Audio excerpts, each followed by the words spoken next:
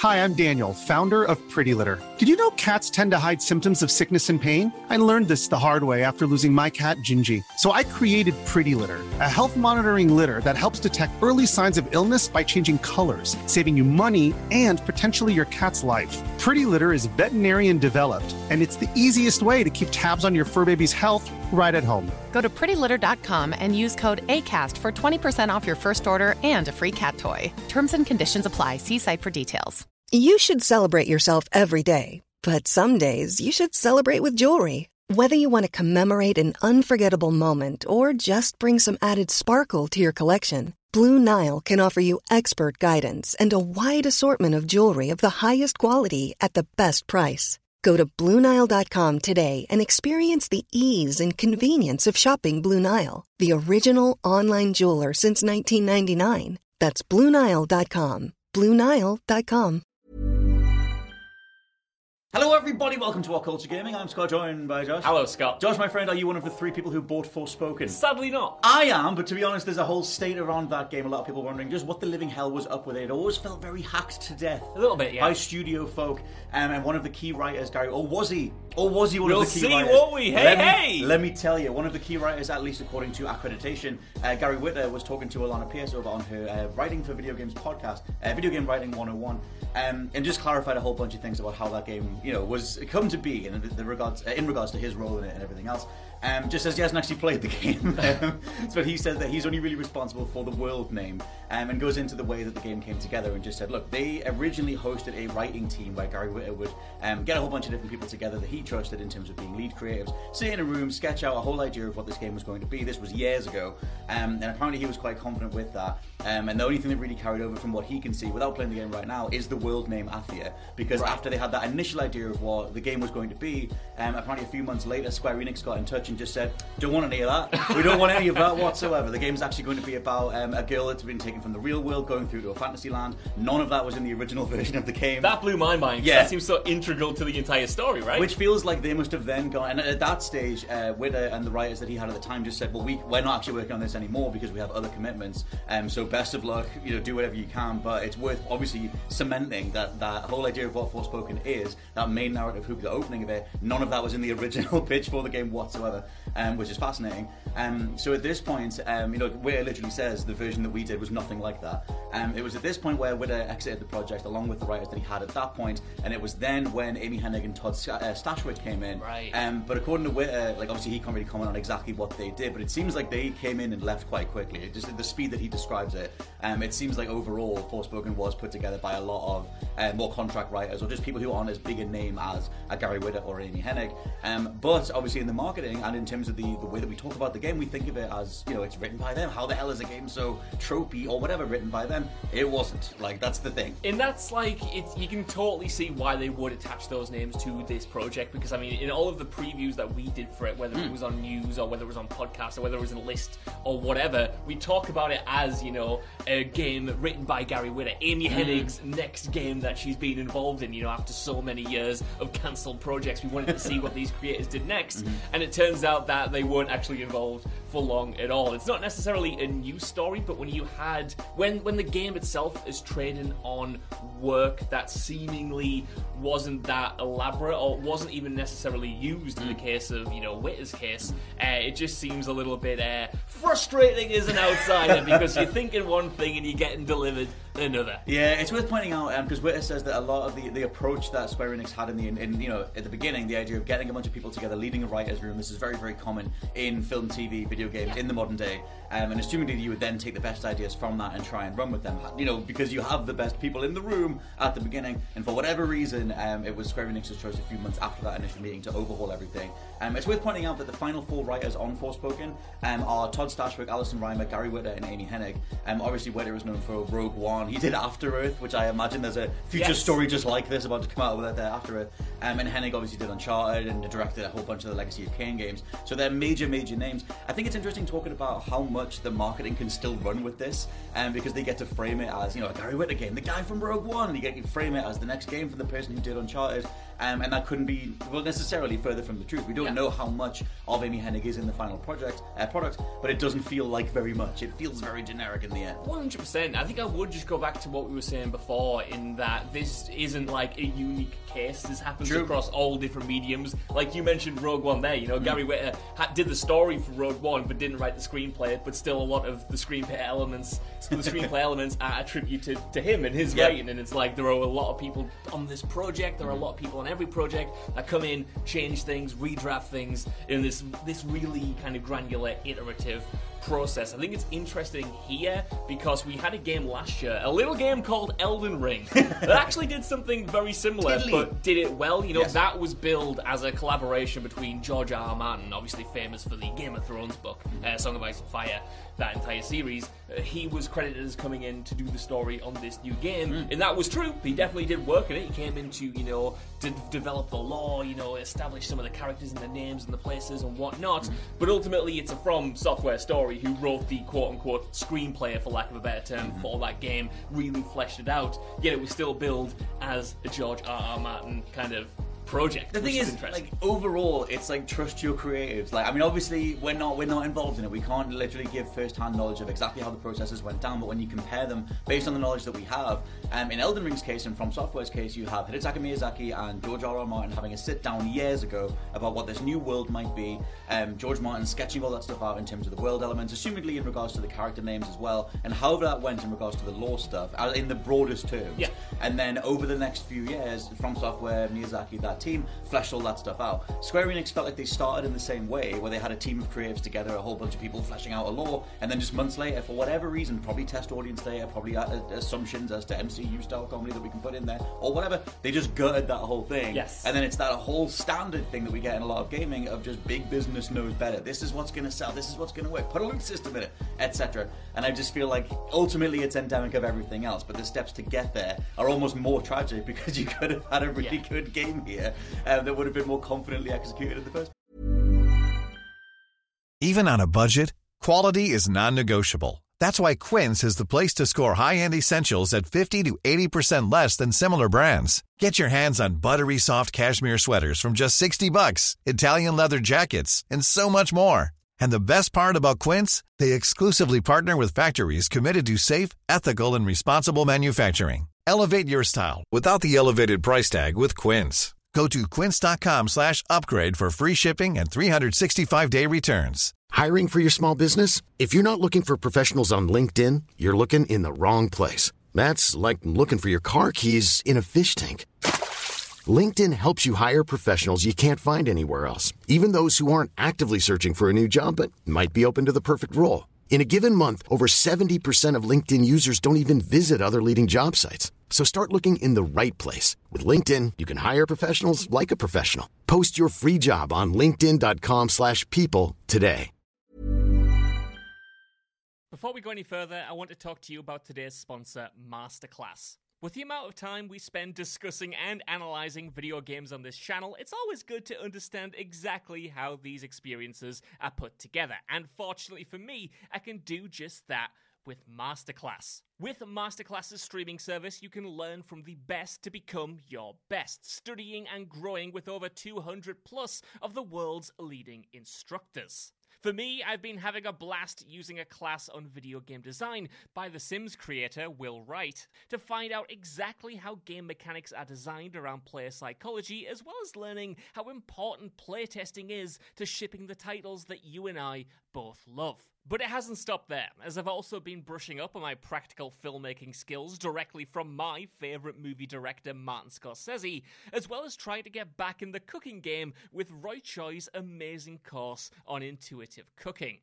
Seriously, my kitchen is a mess, but my belly has never been more grateful. For just $10 a month, an annual membership with Masterclass gets you unlimited access to courses on your phone, computer, smart TV, or even via audio-only modes. Even better, every new membership comes with a 30-day money-back guarantee, and 88% of members feel that the service has made a positive impact on their lives. And to put the cherry on top of that cake, right now, What Culture Gaming listeners get an additional 15% off any annual membership at masterclass.com/gaming. That's 15% off at masterclass.com/gaming.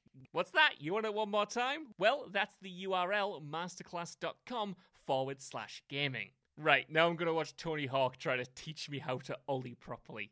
I'll see you all soon. I mean, look, you've played the game and I haven't, so I'm not going to pass judgment on its quality. But from what you have told me and from the reviews that I've read, it seems like Forspoken is a game that isn't, an outright disaster, but is focus tested from the ground up. Not just in terms of the story, but in terms of the mechanics, in terms of the open world design, even in terms of the visuals to a certain extent. It just, it falls the F down. I love the intro of that game. I think the opening is really, really good. I actually quite like Freya overall as a character. I like that she's quite challenging. I like how much she isn't a standard protagonist, even though the clip that went viral is the most MCU-style clip possible. The whole, did I just do that with my freaking mind?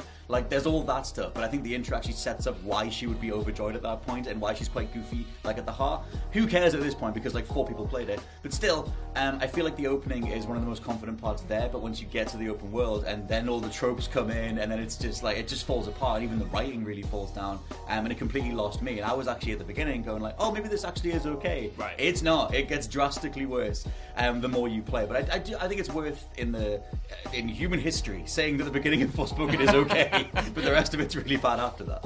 That's interesting, right? Because a lot of things that I've read have said kind of the opposite, Scott Telford, that it starts bad and gets better, but I must admit, I have watched a little playthrough of the first hour, and it was more developed than I was expecting, with her story, really diving into how she's in this situation, losing her home sets on fire, she's in court, she's in real dire straits, and she's transported to this new universe. That, to me, I was watching it thinking, I could go for this. Yes. And then I was watching gameplay from later on when it was just, open world 101, classic Square Enix stuff, and I thought, I can't go for that. I can't go for that bit. So it's I'll give that to someone else. The story itself has taken a kicking, obviously, but, you were saying, like you said, the characterization is there, maybe given a little bit more, hasn't been given enough credit to a certain extent. Yeah, which is interesting because obviously Witter says that the whole idea of a character coming from the real world and going to Fantasyland wasn't part of their initial pitch. Yeah. And there's a lot of elements of Frey that do feel algorithmically generated. It's almost like if you fed ChatGPT a modern character in a film, you would get a character like this.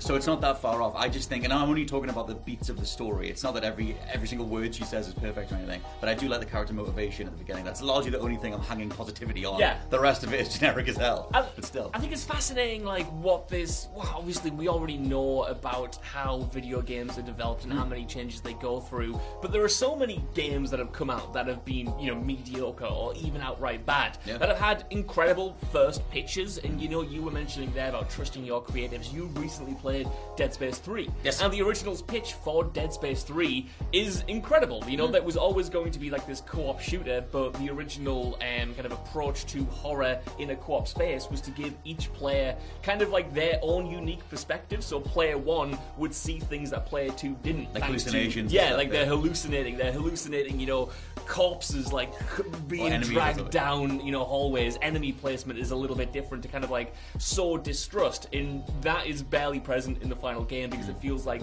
any creative idea has just been smoothed over again for a more focus tested experience. And there are so many examples like Forspoken, so many examples like Dead Space 3, where the game itself didn't have to be as bland as it ultimately turned out to be. And I always think that's a shame, but it makes these stories really fascinating to figure out what the original vision was and how that was warped and transformed as the years went on. That's the thing, is that if you take these projects, and we're always fascinated by them, you've played through Devil May Cry 2 recently, and it's always interesting going to a game that was just known as an absolute tire fire and being okay, what were they going for? What landed? Can you see the bits where the studio interference happened? Can you see the bits where the mass market approach came in? Obviously, that's everywhere all over Forspoken. And in terms of Dead Space 3, the opening of that game is single-handedly one of the worst things you could ever play. Yeah. It feels like ChatGPT made a game, and it's the most generic thing possible. But I always think it's fascinating looking at doing the autopsy on these games and be okay, what were they trying to do? Where did they go wrong? Can we learn from this going forward? Because I think that Square Enix will learn the wrong lessons from this. Yeah, I just think they'll go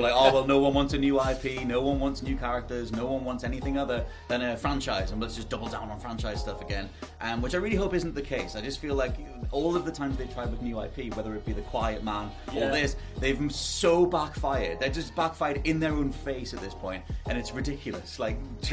Do better. Stop trying to do studio mandates. I think you were mentioning again on the What Culture Gaming podcast, by the Go way, subscribe. which you should check out 3 Please times do. a week. You were mentioning mentioning that, even though we have new IP these days, like Forspoken, it doesn't feel new because the foundations that they're built off, like the open world mechanics, the systems, the style of writing, are all so familiar that it might as well not be a new IP. It might as well just be a continuation of a franchise that we already know, because the approach to the development of these games is so homogenous that, like you said, they probably will learn the wrong lessons, that people don't want new IP when people just don't want this homogenous approach to game design. That's the real issue here. I would like some sort of interview with one of the hashtag bigwigs, just to sort of say, like, how are they, because I get why they're defending this. They're just saying, like, well, we're putting so much money into it, it needs to make a certain return. We need to do the most safe and bankable mechanics, because that's the only way that we can do these things at this scale. And obviously the argument is, well, you don't need to do them at that scale. Yes. You can build up, you can do something else, you can test a game mechanically, you can do something smaller and get there more naturally and build a community over time. Do something. I always go to Sifu. Sifu is a great example of something that is so mechanically tight and has the right level, the right balance of gameplay, story, narrative, whatever. You can get lost in it if you want, but it's very gameplay forward. And I feel like that's just, I don't know, I always think of that as like, if Square Enix just did a Sifu, then they can build it up and you can do your big Forspoken thing. And I feel like the next one of these is maybe going to be Suicide Squad, where we're leading with 6 different premium currencies and all that kind of stuff. And I just feel like people are tired. They don't want to go into this big old thing straight away. Not that Forspoken has a whole bunch of monetizable elements, but it still feels like the genericism of it just overrides everything anyway. I think it's funny in Square Enix's case because, if we look at their more Western titles, like Tomb Raider or Hitman or whatever, that they now no longer have, it's funny that some of the best games that they've released came in under expectations and they immediately just canned them. Deus Ex, no good. Tomb Raider, get out of here. Hitman, we don't want you anymore. And those are the best games they've released in years. It's not The Quiet Man. It's not Forspoken, like we just mentioned. Yes, they are still making, good games from the Japanese perspective with Final Fantasy VII and the upcoming Final Fantasy XVI. Looks absolutely lush. But Babylon's Fall ain't it. Oh my god, Babylon's Fall. Forspoken ain't it. You know what I mean? And it's so annoying to see them learn, like you said, the wrong lessons from these so-called mistakes. Well, that's the thing. For the rest of this year, we have Final Fantasy 16, we have Final Fantasy 7, whatever the hell Part 2 is called. Into something? No, that was the other one. That was the other one. Early in the morning. Yes, maybe Rebirth. And we have them, so we have, safe bets on their docket sheet as to how they think the year is going to play out. But I wonder about the rest of the generation. I wonder if they do this again. If they do a new IP from scratch and they get... Because Wither says they got in touch with him to say, like, can you plan this from scratch? Do they do this again, or do they try and do a new thing that's attached to a project? Something like Final Fantasy Stranger of Paradise felt like it could have been its own thing, just bolted onto the Final Fantasy IP, and that was received a lot better than Forspoken was, but at least the core gameplay was better. So there is that. But yes, let us know what you think down in the comments below. Let us know if you were any of the people who bought Forspoken and what you think of it overall. For now, I've been Scott from WhatCulture.com. I've been Josh from WhatCulture.com. And we'll catch you next game. Bye. Goodbye. Catch you next disaster. Very good. Keep going. It's horrible. Disasters.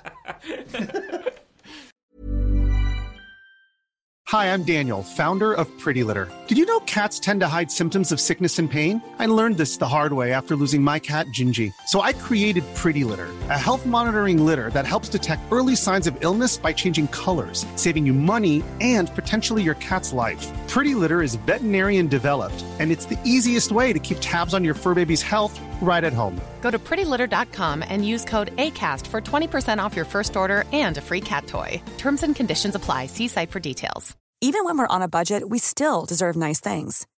Quince is a place to scoop up stunning high-end goods for 50 to 80% less than similar brands. They have buttery soft cashmere sweaters starting at $50, luxurious Italian leather bags, and so much more. Plus, Quince only works with factories that use safe, ethical, and responsible manufacturing. Get the high-end goods you'll love without the high price tag with Quince. Go to quince.com/style for free shipping and 365-day returns.